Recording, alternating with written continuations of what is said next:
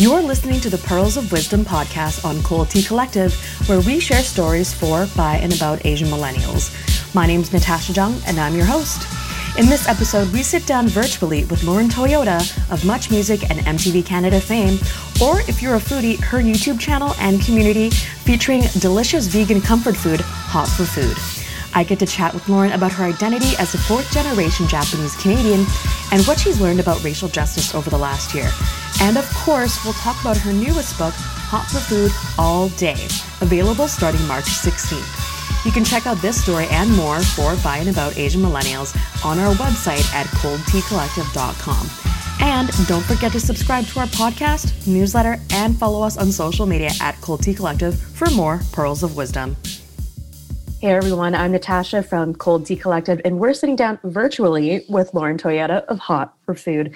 Now, I've been a fan of her since 2005 when, fun fact, we actually used to work together on a show called 969 on Razor TV a lifetime ago. It was a lifestyle teen show focused on pop culture that was being shot in Vancouver. Okay, so 16 years ago, Lauren, I got to say, we were literally babies, right? Mm-hmm. Lauren, you were, if I recall correctly, you were a new producer and a host, and I was an intern, just kind of learning the ropes. I'd always watch you do your segments, and I'd think, wow, she's so confident, so cool, so authentically herself. And fresh out of high school me, because that's actually how old I was at that time, was all hi, in the corner, just trying to watch you do your thing and trying to absorb as much as I could. And then after your work on 969, you went to a couple different places, including City TV Vancouver. You also made the move to the much loved Much Music, Fashion Television, MTV Canada. And I gotta say, you definitely ignited some sparks for young Asian Canadian women who hopefully have seen a little bit of themselves in you on screen. And after an incredible decade on broadcast television, Lauren pivoted to another passion of hers, food. Lauren, you are the host and author of Hot for Food, and you have been named one of Canada's most influential vegans. Your very first book, Vegan Comfort Classics, 101 Recipes to Feed Your Face, earned a top spot as the #1 selling cookbook in the US the week of release in 2018. It also ranked #3 on the Globe and Mail's bestseller list. Accolades to make any Asian parent proud, as we can probably guess. And now we're going to be talking today about your upcoming book, Hot for Food All Day.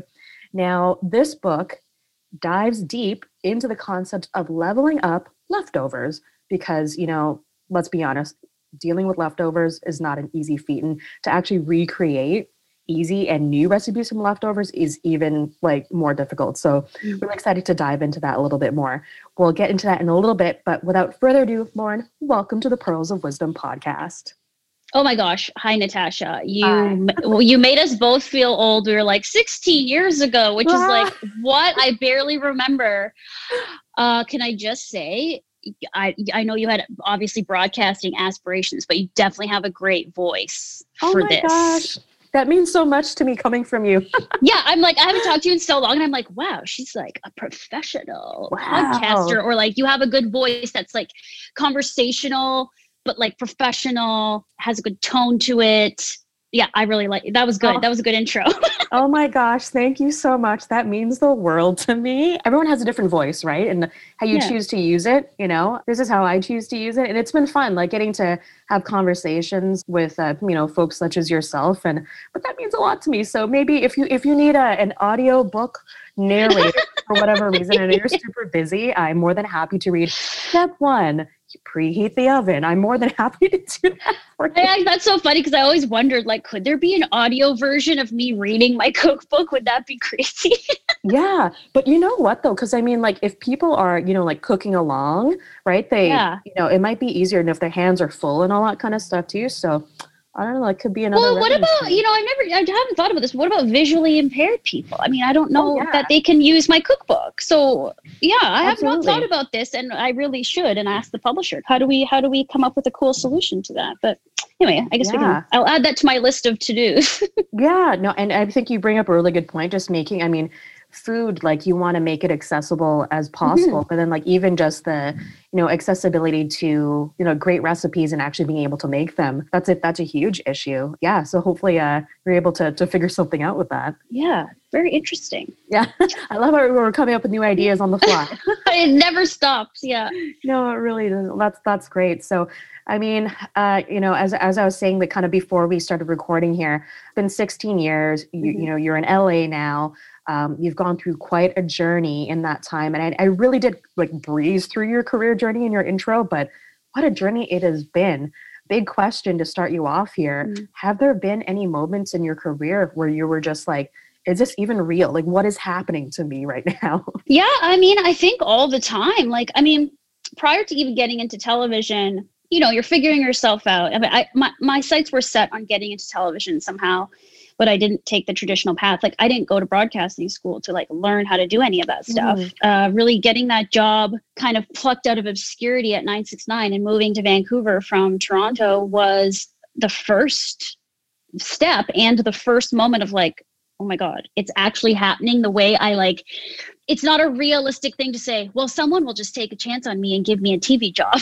Yeah. But that is exactly what happened. And that's kind of what I hoped would happen. So that was first off, like you saying you're in high school and you were just green. I mean, I was exactly the same. I was just older, you and I were essentially the same, meaning I had no experience. I was just getting plucked out of obscurity and brought into this TV show. So other than an age difference, which maybe lends a little bit more to experience, like I pretty much was an intern. They offered me a 1 day a week for the first 3 months and I got paid $100 a week for 1 day. So I was essentially an intern, but given this platform, like said, okay, yeah, we are hiring you as a host, but now you also have to produce. And I didn't even understand what that meant. So it was like I was going to school.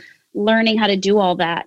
So it makes me feel kind of weird because it's like, yes, I was pretty much the same as the interns, but I was just getting a bit bigger of an opportunity for whatever reason. And, I applied and I sent in an audition tape and that's how they saw me. But yeah, that was the first moment of like, oh my God, I can't believe this is happening, to, working my way through doing so many different things there. And then getting other TV show opportunities like at City TV, to even like losing my job in 2008 when I worked for Going Coastal at Much Music. That was like, what's happening? Like this was not the plan. I was supposed to keep going. I felt like I was just getting my name out there at that time in 2008. And then sort of the rug gets pulled out from under you. So there's been a lot of pretty crazy moments. And it's certainly this untraditional, I guess, path of having accomplished my dreams, and I guess maybe that's how it's supposed to work. Like you can't plan it. You can't really force anything to go the way you want, especially in an industry like this where it's all very fickle a little bit, it's based on how you look sometimes, it's not based on talent or skill. Sometimes it just comes down to, oh, well, she has dark hair and that girl has blonde hair. Like, do you think that's still the case? That, people are, or I guess like producers and casting agents and all that, are they still making a ton of their decisions based on looks? I mean, I guess certainly it's a part of it, especially if you're being on camera, but I mean, I'm hoping that, in 2021, especially around a lot of conversation around diversity, equity, and inclusion, people are looking beyond that. But yeah, do you think that's still the case? It seems like it's a good mixed bag still, because like, here's the thing. I know that partly why I got that job at 969 is because I'm not white and blonde. It's because I was Asian. Like, I feel like when I looked at the cast that existed at that show that I knew of, I was sort of like went in with a lot of confidence going, well, they don't have anybody that looks like me on the show. Yeah. They're going to have to hire somebody that looks like me on the show because they don't have a diverse enough cast. So in that case, I used that to my advantage, or kind of felt like it was an advantage. In other cases, I know, like at Much Music, once I got further down in my career, I will say I think there were some instances where the same thing happened, where it was to my advantage that I am the background that I am. And in some cases, I think it was a disadvantage that I'm not the, I don't know, pretty blonde girl. Yeah, I do think it's changing. We've seen it change. And we've seen it change quite drastically in the last couple of years, especially with Asians in mainstream media and movies and whatnot. Although that woman, first Asian woman to win a Golden Globe the other day, you're like, that's the first, like just now, 2021, like it's crazy. Come on. So yeah, it's hard for me to, I only have my own stories and experience, but I feel like it's been a bit of both, like where sometimes I know that it's advantageous that I look the way I do, that I'm part Asian, and other times I can see that it did work to my disadvantage, but it just depended. And so for those that are either, listening or watching, want to get to know a little bit more about you, what is your background? What is your heritage? I'm half Japanese. So my dad's Japanese, hence my last name, Toyota. I am what's called Yonsei, which is 4th generation Japanese Canadian. So I'm pretty Canadian, not very Japanese. And my mom is born in Canada, but her background's like a mix of Scottish English. Gotcha. And I was actually going to save these questions for a little bit later, but I mean, I saw a video. It was one of your Ask Lauren videos where you talked about a trip where you learned a little bit about your Japanese Canadian history. Would love to hear a little bit more about your journey and exploring your identity. It's a funny thing because I think I spent a lot of my life not wanting to associate with the Japanese part of my identity. Very much found myself in a situation where I was told, being Asian was a negative thing, got made fun of, got called racial slurs. So really wanted to disassociate with it. Really put a lot of effort into, I think, assimilating or disguising or trying to just assimilate to whiteness. Assimilate is a word that I've only started using since last year, since everyone was talking about anti-racism and racial justice, because I was like, oh my God, like I've spent my whole life trying to do that without really consciously recognizing that. Do you think it was a little bit easier for you to do that because you are, half and I would say what's also called white passing? Because you could possibly pass for, maybe not even Asian, right? So yeah, it's so weird. I have such a funny thing with this whole relationship because I spent my younger days and most of my life always being identified as Asian. So I didn't feel like I was white passing. Okay. I understand that I am. I understand from like maybe in this more modern understanding we have of it now in the last 10 years, I get that. But growing up, I was very much told like, you're Asian, or what are you? Or look at your, I don't want to say the word, but like your eyes, right? They would say the racial slur word for the eyes. And so I was constantly being told you're Asian. So to me, a white passing thing made no sense, but I had a lot of white friends and more affluent white friends. And so my friends would say, oh, I didn't even know you were Asian, or you don't seem Asian, like all these things that you're like, oh my God, like that's the worst thing you could say, because then you're basically saying, oh, because I'm not white, that makes me less than. So I dealt with a lot of that stuff. So I was always very confused about my identity and where it fit and what was good and what was bad. But I certainly adopted the idea that the Asian side of me was bad and the white side of me was good. Just like all biracial or any other identifying race of a person feels that way, right? We're brought up in this society that does make us feel that way. So I have that experience, I would say, more than not. Now I'm understanding, of course, in more of my later years as an older adult and understanding a lot of the racial justice issues being talked about currently. Yeah, I'm totally white passing. And to someone who's full Asian, they see how I have certain privileges over them, which is why you're even asking that question, because it's true. But that wasn't my experience growing up. Do you know what I'm saying? That's what makes this all very confusing to me. And even identifying my own privilege and all that, like, isn't something I really had done until the last year and a half. It wasn't part of my vocabulary. That wasn't part of the way I walked through life. So I'm looking at things a lot differently now. And it's like I kind of have to separate my upbringing, because I don't want that to make it sound like I can sympathize or understand like what Black people go through, or people who aren't mixed with whiteness, what they go through. Do you know what I'm saying? So it makes it hard for me to talk about, because I feel like I don't know what I'm talking about. And when you just base it on your own experience, you certainly don't want to center yourself or make it seem like your experience is the same. Yeah, I think you bring up a lot of really good points there in terms of, well, thank you firstly for sharing kind of, a little bit more of the background of your personal journey when it comes to identity and, really in your learning journey as well. I mean, I think a lot of us over the last year have learned a ton about, racial justice and kind of where, also mentioned privilege, where that comes from, and identifying that you do have that privilege, being mixed race. But I think that is something that it is challenging for mixed race folks, especially if they are mixed race, mixed with like whiteness or like European background, or, even so it's challenging because there's so many other layers to that as well. And it's not that, with you sharing your personal experience that you're belittling or diminishing. And I think that's something that needs to be recognized more. Just because you want to give empathy to a particular, community, it doesn't mean that you don't have room to give empathy to another community or try to learn about it, right? So it's not like a piece of the pie and you only have like so much care and attention to give to, I mean, it keeps saying empathy, but honestly, at the end of the day, I think that's what it comes down to, right? Yeah, what's funny is like, I would say my younger years, I felt like the topic of my race was very front of mind because I was othered. But as I got older, it was my goal to move away from race identifying anything. So throughout last year, I had a very hard time. Okay, now we're talking about race again. Why are we talking about race? I was that person, just like a lot of white people.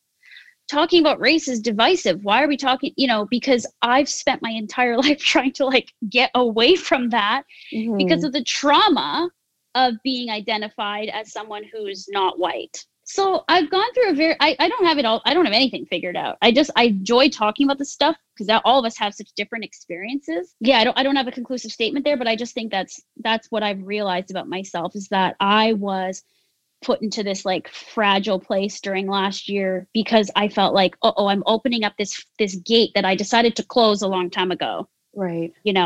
Like in a way I'm wondering, like, did I just decide to not see race anymore because I thought that would make me racist if I did see race, because everyone who saw my race was being racist to me. I think you bring up a really good point there. You had dealt with all this trauma, and now that it's, being cropped up now, like how do you meaningfully engage in that conversation or meaningfully engage with yourself to be reflective, to learn, to accept not even just who you are today or who you were, but who you are becoming and who you want to be. That's the tricky part for sure. And I mean, I don't know if anyone really does have the answer, but I mean, just based on kind of your recent learnings of yourself and, racial justice, what is something that I guess surprised you about your recent learnings, like in a good way, maybe not a good way. Everyone's in a different place in their journey. And so I just want to open up that space for you. Oh, that's a hard question because I think there's a lot and I don't know that I've parsed out each thing because it came as quite an onslaught. And then I was trying to do it all and got very overwhelmed.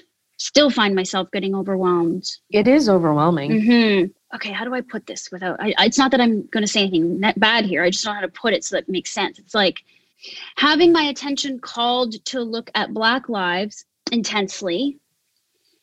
I couldn't help but bring my own experience into that, even though I'm not sure if you're supposed to do that or not, right? It's like the focus was on Black Lives Matter, which I wholeheartedly believe and went for and totally want to help and like understand.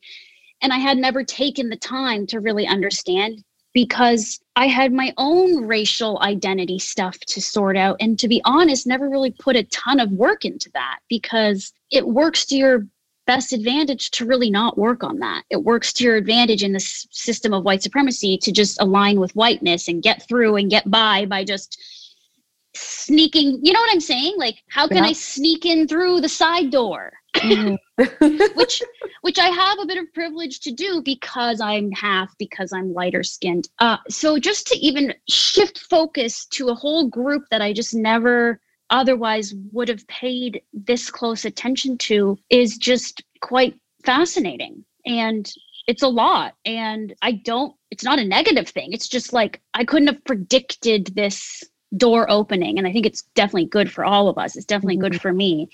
But I can't look at Black Lives Matter without somehow looking at my own experience with racism. And so I don't know if that's what I'm supposed to do or not supposed to do, but that's what's happening. When I say supposed to, it's because I'm totally grappling with this, like, how do I do this work the right way? Like, I'm totally dealing with that. Like, everyone talks about, we want to be perfect. We want to do it right. We don't want to make mistakes. Like, yeah, I'm dealing with that because that's the system I grew up in. So it's very hard. I find like I get stuck on how to talk about it because I certainly don't want to say anything wrong or harmful. So yeah, no, thank you for trying to to respond to that. I know it is a big question, and I think you did fantastic. You definitely explained it in a way that made sense to me. Okay. Yeah, I mean, I think, similar to you, really fully understanding, or trying at least to understand, not even just the impact of, I don't even want to call Black Lives Matter a movement. It's way more than that. But I think to really, it sounds like you've been doing the research. It sounds like you've been you're not centering yourself, it doesn't sound like, but I think for us to understand as people that are not part of the Black community, we need to, once again, keyword empathy here. We need to kind of understand what that meant, maybe what some of the experiences of the Black community might mean in relation to our own personal experiences, to get a fuller, pardon me, understanding of even just like a fraction of what the Black community is going through. And with that as well, I mean, there's, of course, it's been really interesting to see Black and Asian solidarity, because the two communities right now are really just, they're going through a really traumatic time, right?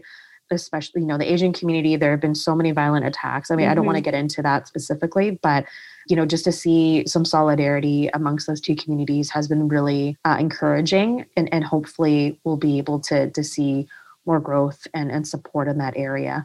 And to see the alignment between the two, like the history of Black liberation with Asian liberation, like not fully understanding that history or knowing about that and starting to learn about it, and understanding the concept that is being floated around social media and social justice, activists online, like that Black liberation means liberation for all. Like, yes, absolutely. 100%. The most oppressed have to be liberated before everyone can be liberated. And so I get that. And that's why I think it only makes sense that each of us, including white people, have to explore their own internal experiences, and that you do kind of have to center yourself in your own little world to do the work, because it's deeply spiritual work, right? And so unless you look at yourself in a mirror, whether you're white or multiracial or whatever, that's part and parcel of the learning. So it isn't just reading a book of something happening outside of you and trying to empathize. It's trying to find how you can bring that internal piece to it, right? And so that's what I'm kind of trying to do and figure out, because I think that's the only way to go about it. I think we kind of re-clarified things a little bit there for ourselves as we kind of like moved throughout the conversation. I really like what you said there, and that makes a lot of sense. I'm definitely going to noodle on that a little bit more when it comes to racial justice. But of course, with that, there's also, just overall, you were talking about representation. I want to ask you about your thoughts on ethnic diversity, and more specifically, Asian representation in the food influencer space. What are you seeing? And, I guess what, kind of connected to what you said earlier about seeing your Japanese heritage as an advantage, in your media career. What are you seeing in terms of Asian representation in the foodie space? I've definitely seen it. I feel like in my vegan community alone, there's quite a good pocket of Asian and Pacific Islander creators. I'm friendly with a lot of them, so that's good. I feel like there's a good pocket of people in and amongst the sea that is, I'm not really sharing much culinary stuff as it relates to Japanese culture, but other creators who are Korean or Chinese, they are sharing a lot of fun stuff. Like Rose from Cheap Lazy Vegan in Alberta, she does share a lot of cuisine from her background. The Korean Vegan is amazing. If you don't follow her already on Instagram, she's amazing, and she really puts her Korean influence, I think, in the space very visibly, not just with the food, but with her storytelling. And so I do see it, and I think it's quite strong, actually, considering we're not only talking about vegan, which is a niche unto itself, but that I can see a really good group of Asian creators in that niche alone. It's funny because I've been examining, what I put on display with my food, and I've completely done like a white American thing. Like I make comfort food, and a lot of it's based on white American food or fusion food, and fine, guilty, but like that's what, again, my own assimilation, my own wanting to identify with whiteness. I mean, that must be where that comes from. I've sat and thought about this because and I do feel some guilt because I'm like, I don't represent my culture at all in my food, because I spent my childhood being like, get that away from me. Like I didn't want to be associated with Japanese food or culture. Like, so I'm grappling with a lot of that. It's very interesting to think about that I don't really infuse my own Japanese background into what I do, and that it's pretty much, I mean, I grew up watching, I learned how to cook by watching Guy Fieri on Diners, Dine-Ins and Drives, and like Guy's Big Bite. I mean, could you be any more white and American? So it's like, yeah, I mean, that's just where I'm coming from, to be quite honest. Yeah. Yeah. That's where, representation does it makes a huge difference, right? Like, because if you're not exposed to that at a young age, I mean, especially, food is I think anyone at any time in their lives can learn how to cook. I actually only learned how to cook last year because of the pandemic. And I also I have a day job outside of this as well. I'm actually on maternity leave right now, but I have a day job. But yeah, I know, surprise. You can't really see me from the shoulder down. But yeah, I mean, I work for a food company, and just learning how to cook, and thinking about the food that I want to be able to cook on my own. It's kind of been crazy. During this pregnancy, I have been kind of defaulting to just Asian comfort food, just straight up Cantonese, comfort classics. I thought that was really strange because I never thought that I would really crave that at all. So I thought that was pretty interesting. But I mean, that's a bit of an aside. But I mean, now that you have this realization, wow, you've kind of built this niche for yourself, and it doesn't really necessarily, or you haven't necessarily taken the opportunity yet to explore your Japanese heritage in your food. What are some ways you think are you interested in doing that moving forward? I mean, I know we have the new book coming out, so maybe the book after that, I don't know, but. I just don't see myself ever doing it full on, making a Japanese comfort food book. I don't know. Maybe now that we're talking about it, yeah, I think I've explored different Asian cultures' food because I do love Asian food. I absolutely love Asian food. I love Indian food. I think when it comes to Indian cooking, I certainly have not wanted to go too far down that path because there are people who are East Indian who can make the food authentically. And for me to make it, it's well, I don't need to do that. Do you know what I'm saying? Yeah. So I always try to be careful, what am I trying to make and why am I making it? I've made, bao buns, and I've made dan noodles. And actually I have a girl who was working with me full time who's Chinese. So a lot of her influence made its way into the recipes on Hot for Food with Asian and Chinese comfort food. So I'm happy about that. She's good at cooking that stuff. And so she's brought that influence. And it's not like I've avoided it purposely. It's just more, what do I crave and what do I want to eat? So I've done I love Asian noodle stuff. So if I do anything, it's that. But I'm not good at making sushi just because I'm half Japanese. So it's I don't make sushi. Do you know what I mean? And, there are some things I remember eating growing up, and there's a few on my list that I just haven't recreated yet. So I don't know. It's just not a thing that I do predominantly. And I think under the right circumstances, I'd explore it more, but I just don't, what I think would happen if I'm looking at it from a big picture strategy thing. If I started just doing all Japanese, I feel like I would alienate a lot of people. Yeah. I mean, you bring up an interesting point. I mean, you said the keyword authentic a little bit earlier, right? And so what are your thoughts around the recipe development? There's a ton of creative license that you have, I think, but then when it comes to creating something, any ethnic foods, where can you draw the line? How authentic do you need to be? And where can you actually take that creative license? Yeah, I do think that we get into pretty bad territory when we start policing. There's a lot of talk about the appropriation of recipes, and Bon Appetit was put under fire in New York Times and stuff, right? For making something that's an Indian curry and calling it a stew. Okay, I get that. If we start telling people that they can't make Japanese fusion or they can't do fusion because they're white, I just think we're going into limiting territory there. The best foods come from the creative liberty and creative freedom that chefs have to travel the world, take bits and bobs from different places around the world and come up with their own ideas. And I fully support all of that. I mash together different cuisines all the time, Chinese and Italian. There's something in my book that's like that. I think you just want to be able to have those ideas and run wild with them without worrying if you're going to offend somebody.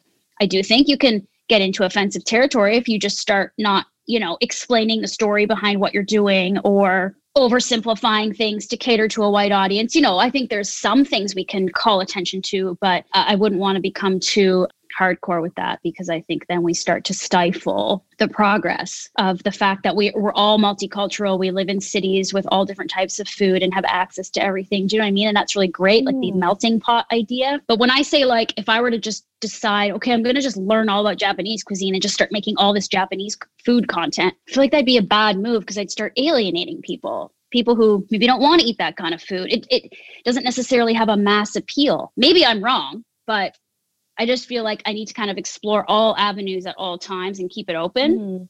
So for me to like dedicate a year of my life to learning Japanese cuisine and the traditions of my ancestors, and then I would do that as a personal thing. Like I would take a sabbatical and do that. But I think to keep my to like go a little, that would be a little off brand for this brand that I just happened to build that happens to be aligned with comfort food.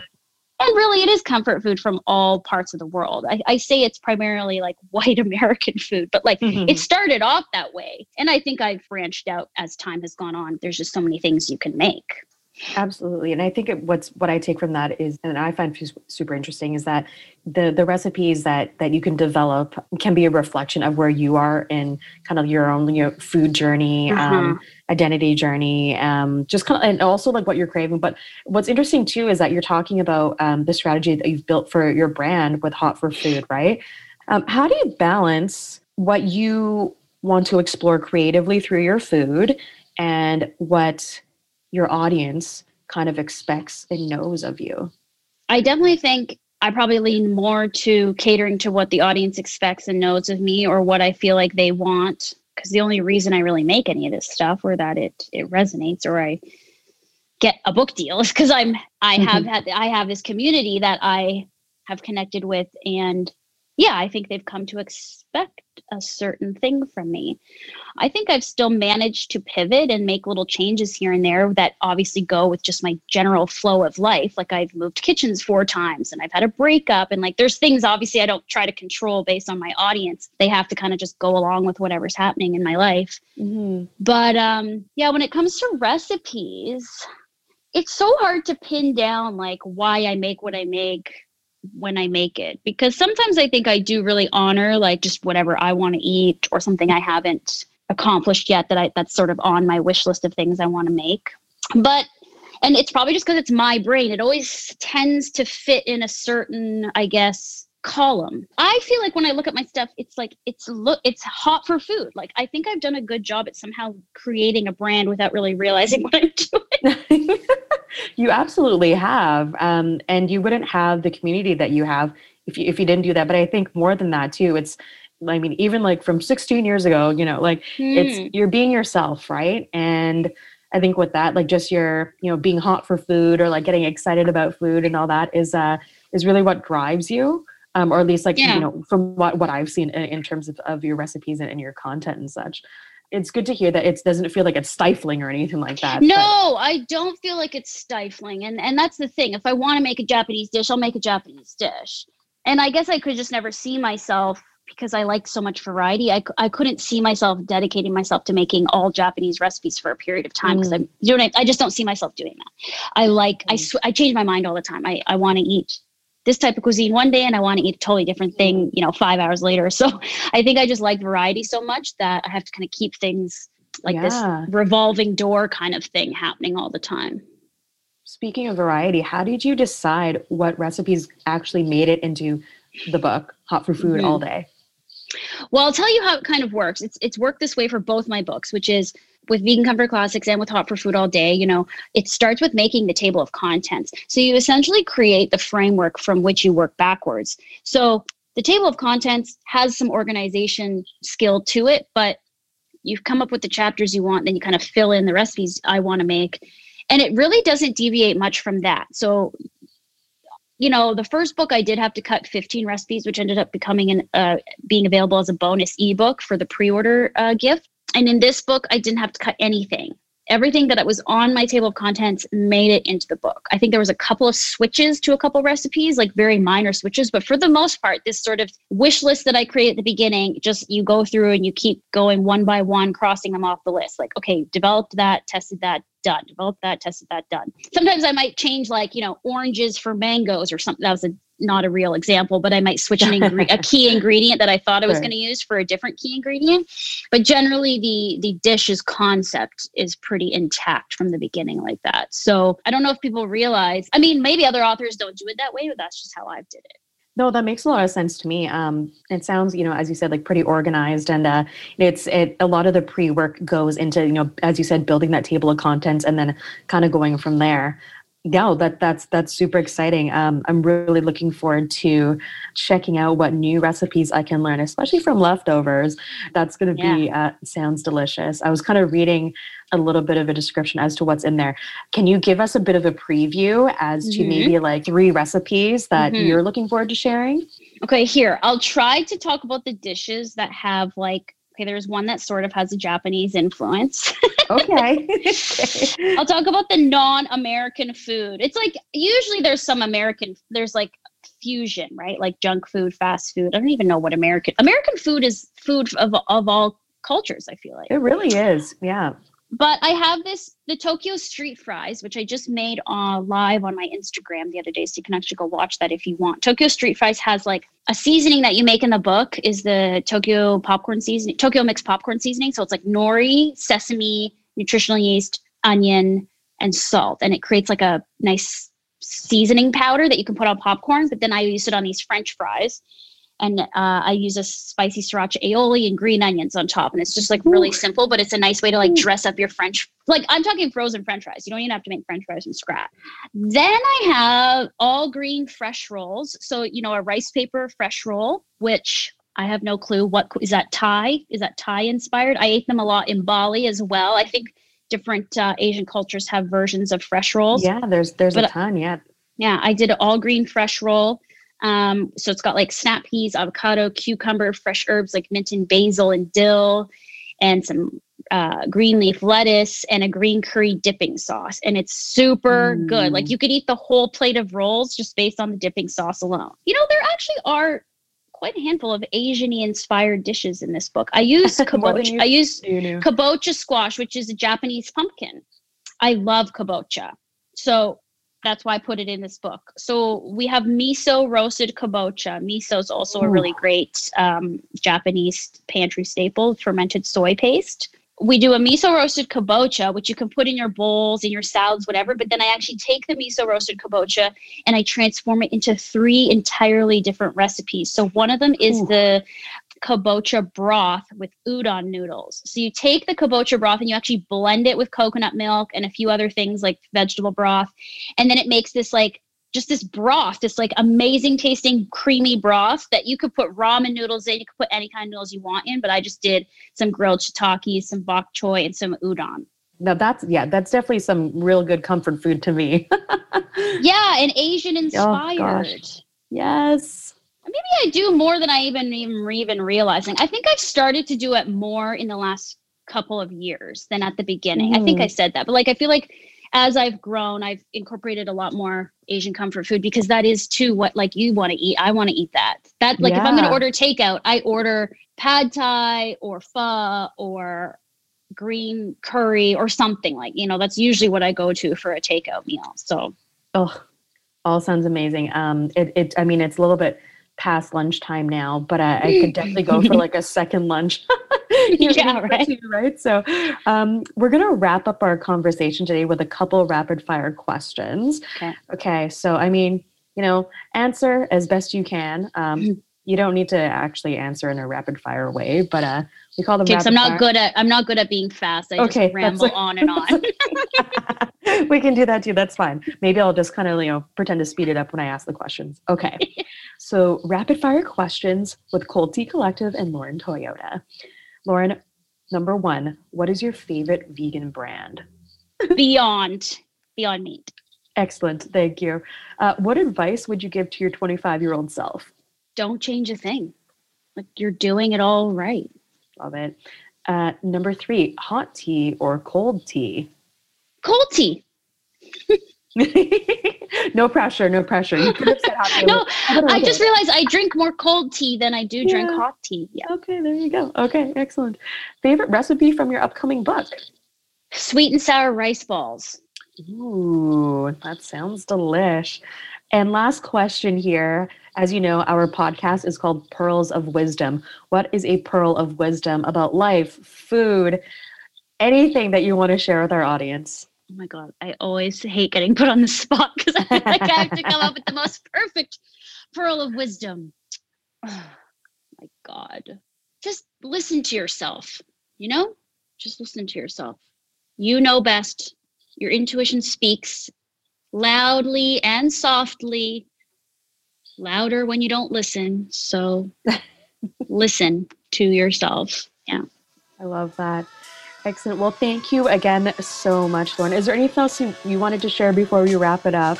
No, just check out Hot for Food All Day if you're looking for some yummy recipes to get you inspired. And yeah, like you said, ways to transform your leftovers and get really creative in the kitchen. I think I want to inspire people to get creative in the kitchen and really empower them to figure it out and do what they want to do and not follow the rules. So I think this book's going to give you that motivation. Excellent. Well, I'm really looking forward to it. Lauren, your book comes out. It's called Hot for Food All Day. It's coming out March 16th. There's a ton of other bonus content on your website as well, including some fun events too. So definitely check that out. And other than that, thank you so much to our listeners for tuning in. Don't forget to subscribe to our podcast on Spotify, iTunes, and Google, or check out coldteacollective.com for more pearls of wisdom. Thanks, Lauren. Thanks, Natasha.